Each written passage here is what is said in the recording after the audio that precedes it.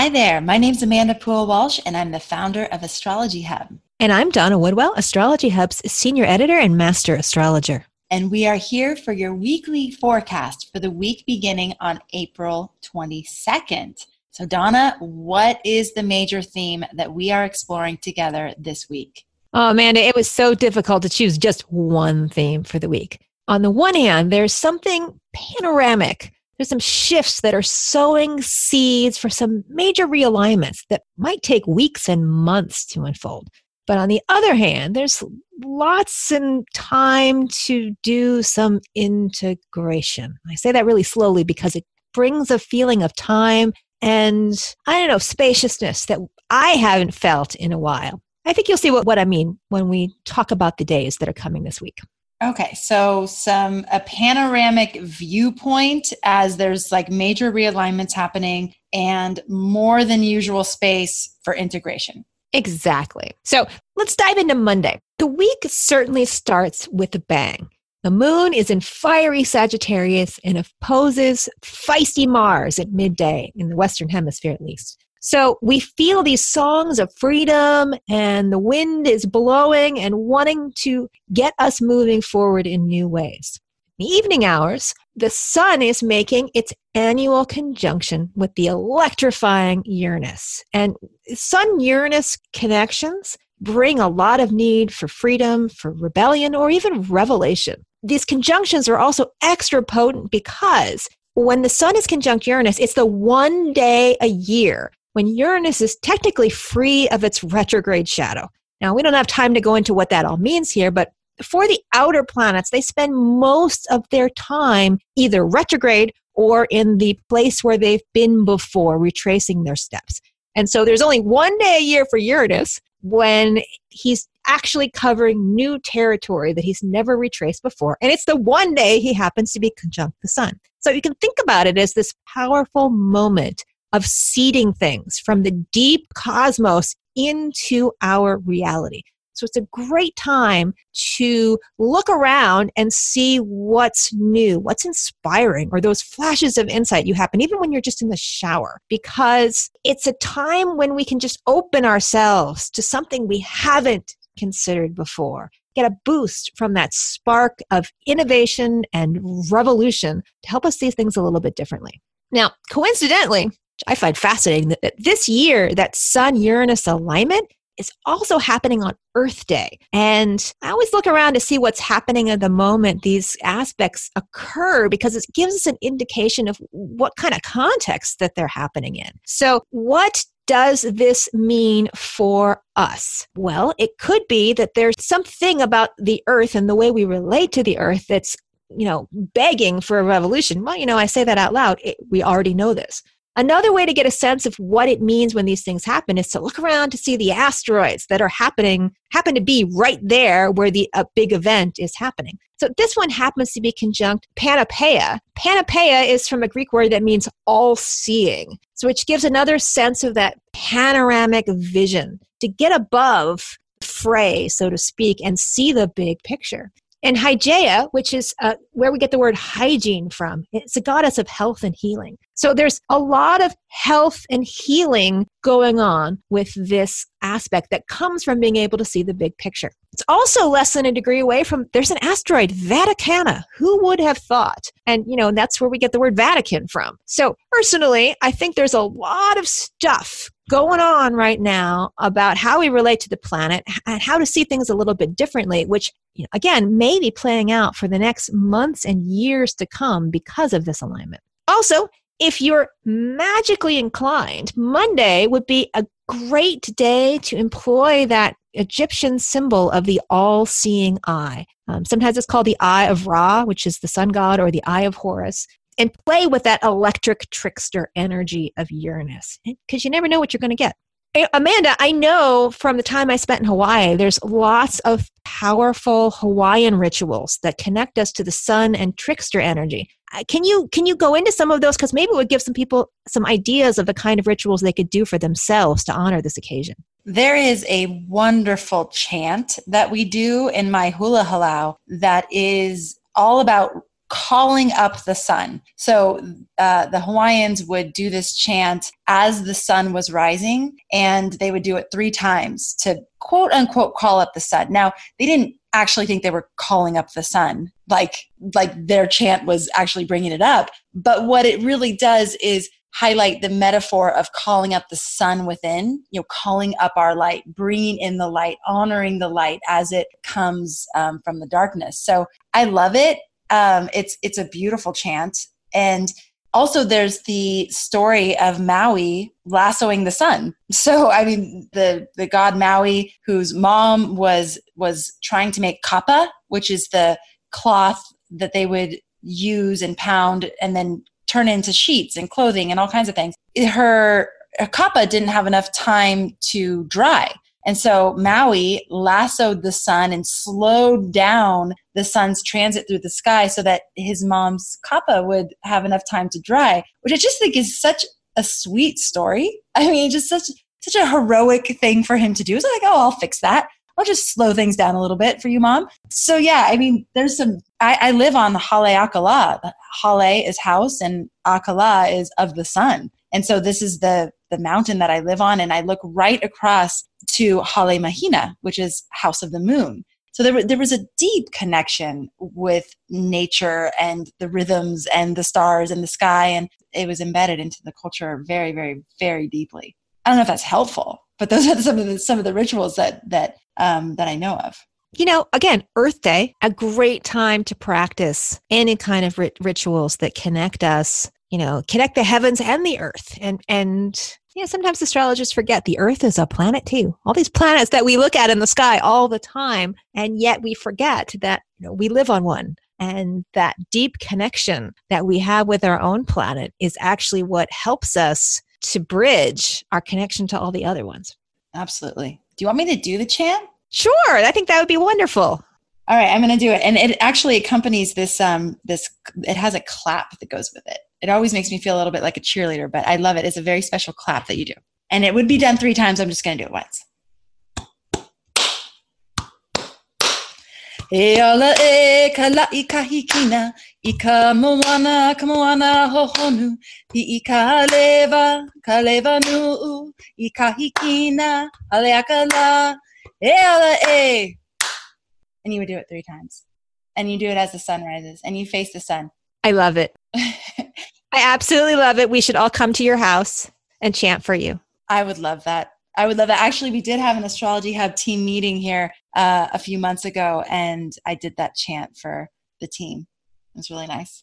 So with all of this energy in the air, you might feel the need to head out on Monday night. Just be careful because the moon is also squaring Neptune on Monday evening, and that's a recipe for not making clear-headed decisions. So if you're going to go out and about to run off some of that energy, just make sure you stay alert if you can, or maybe have a designated driver.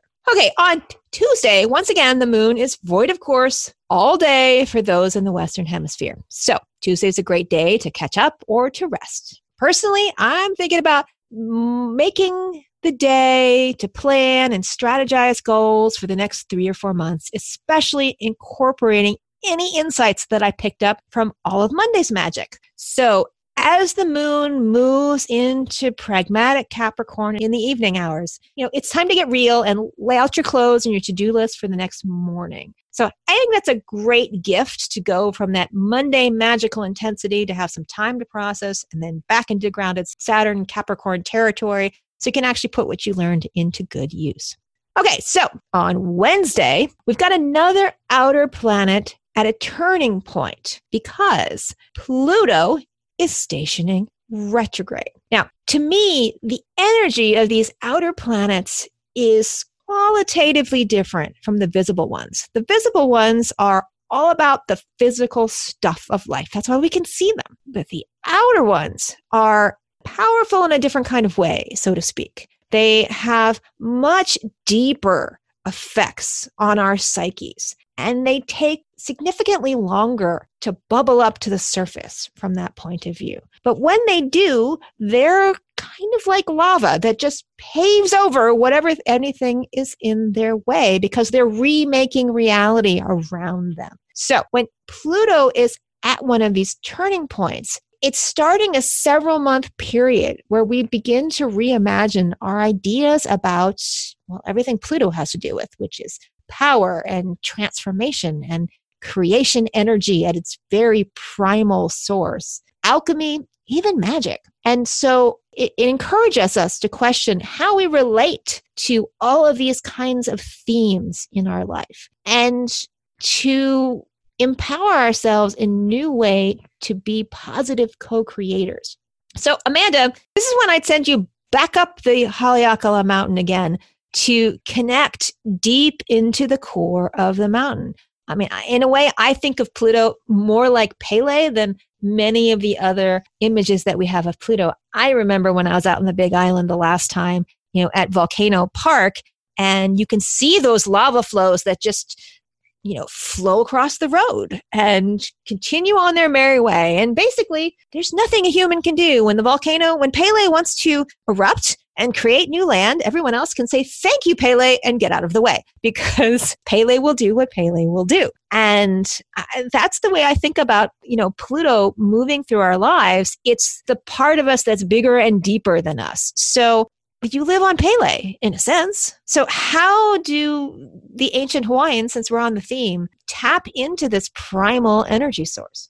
Wow, with great levels of respect and appreciation for the beauty of that cycle of life. That, yes, destroy everything in its path, but it is also simultaneously creating new land, new life, new opportunity for life. And so there's this relationship that is so dynamic and present, and one of the native trees here, the Ohia lehua, there's sacred plants in our hula halau, in our hula lineage, and all hula lineages have these sacred plants, and the Ohia lehua is one of ours. And it's the first tree that comes out of the lava. And so it's sturdy and strong and tenacious and perseverant. There's all this symbolism that we can tune into. And so when you're experiencing Pluto in your life, or Pele, whichever way you want to look at what's happening, it's both the respect of the process of life, the destruction that has to happen in order to make way for new growth and new life. And I love looking at pictures of the plants that make their way out of the lava flow. How does that happen? It looks like everything's dead, and then yet new life is able to come through and poke its head through hardened lava. It's miraculous. And that is within all of us, that ability to take the quote unquote devastation of our life, or the places that are seemingly dead or numb, and reinvigorate them with life. It's a miracle. That's beautiful, man. I mean, wouldn't it be amazing the number of times when I have sat in an astrology group meeting where everybody's going, oh, my life is awful. Pluto is crossing my ascendant and it's dark and terrible. And what if we could flip that around where they said, Pluto's crossing my ascendant. I get to recreate. I get to create a whole new process of being. New land is being created from the very bottom of my soul. How amazing would that be? That's amazing. I highly encourage us to take that stance because it's true. I mean, really, it's true. Yeah, there's so much to learn from the stories and the mythology and nature, really. At the end of the day, it's nature showing us, that this is what's possible.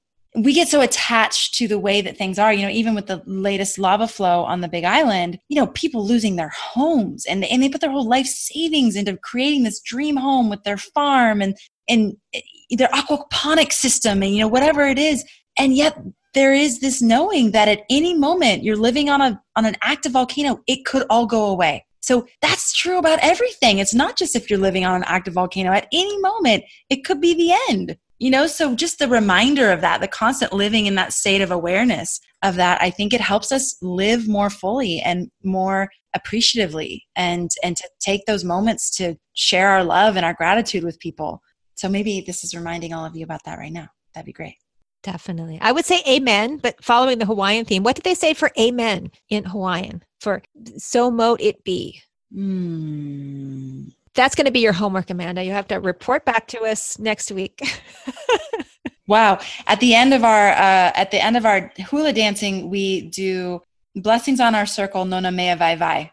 They don't actually say goodbye. they don't actually end things like that because they don't, it's a hui ho until we meet again, because they don't see it as like an ending. There's no like, bye, and I'll never see you again. It's like a hui ho until we meet again in this lifetime or the next. I don't know how it would be to close. Even at the end of a hula performance, the last dance is usually a hula ma'i, which is a very sexual hula dance that is honoring the reproduction. It's honoring fertility. It's honoring the cycle of life and the continuation of life, that it will just keep going. So there's this open-endedness to it. I don't know that there would ever be a like, amen, like that's it. It's amen means let it be so. It's kind of like an extra yes. And it's related to the word abracadabra, which basically loosely translates as I speak, it becomes real. Right. I love that. I tell my girls that all the time, that as we speak, so we create. Let's keep moving, Donna. Okay. Well, moving into the weekend. As weekends go, this one's pretty quiet. Friday night features a sweet moon sextile to Venus. And so, or it would be if the moon wasn't in, very dry Aquarius and Venus wasn't in freedom craving Aries. So it's a great night for being social, but it's not really romantic in the cuddly candlelight dinner kind of way. But, you can be really close, but not too close in your closeness, if that makes any sense. So maybe take separate cars to the candlelight dinner. Saturday features what I find to be one of the most exhausting aspects of the year, and that's feisty Mars squaring off with the dissolving Neptune. Neptune has a tendency to take Mars's energy and squelch it. So you might need to tone it down a little bit, prepare to be a little more tired, or have the low energy finally catch up with you. But, at least Mars, Neptune only tangle like this every year or so. So give yourself a break, maybe kick back, watch a movie, do something really simple. And then once again, on Sunday, the moon is void all day long. And I did mention a few weeks ago that there was a lot of these long voids going on this month. But they are punctuated by some intense moments. So I tend to think that when it happens this way, we have these long take a break times because we had that super intense sun conjunct Uranus and then Pluto stationing to go retrograde. We need a little extra time to process. And thankfully, this week and many other weeks, it's built right into the system. So take advantage of it and allow yourself the time to let those seeds go deep so that they can flourish in your life. I love it. Once again, we're ending the week on a really sweet note. I love that. Okay, so some of the takeaways that I'm getting from this, Donna, that I'd love to share with everybody. Number one is this Sun-Uranus conjunction that only happens once a year, you guys. So when I hear that, I hear opportunity, right? To open up to the downloads that you might be receiving, the flashes of inspiration or insight. Maybe the inspirations and insight could be around health and healing.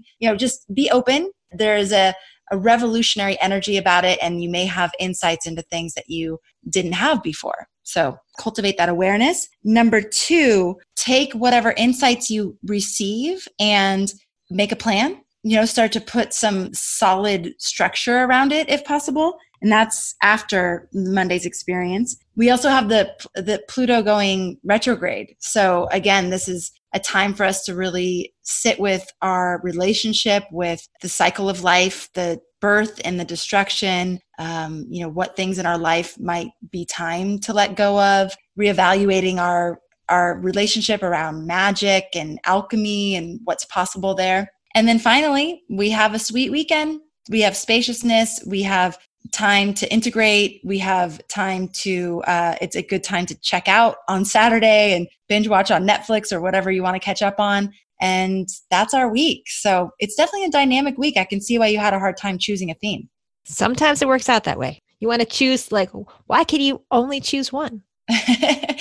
Exactly. All right, everybody. Thank you so much for tuning in, for being a part of our community, and as always, for making astrology a part of your life. We'll catch you on Thursday's episode featuring Amelie Grace. We're going to be introducing you to a complementary field to astrology called the Gene Keys. Amelie Grace is an amazing, amazing being. I think you're going to love her. She will be featured on Thursday's episode. She's also our next lunar cycle guide for the Inner Circle, our membership group. So for those of you in the Inner Circle, you're going to have a lot of fun getting to know Amelie and getting a little taste of what's coming next. All right. Thanks, everybody, and take care.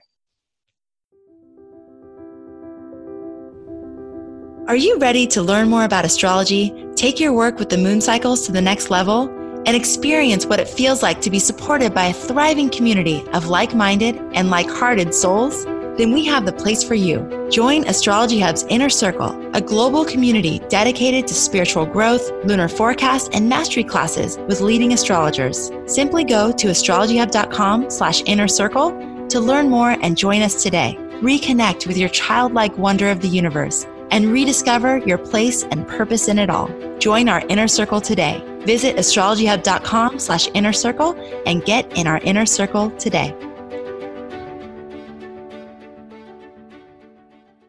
Hi, this is Chris Kaplan, the producer of the Astrology Hub podcast. This episode is over, but check the show notes for links to products and services you've heard about during this episode. And if you enjoyed our show, please subscribe and rate using the subscribe button wherever you listen to your podcasts.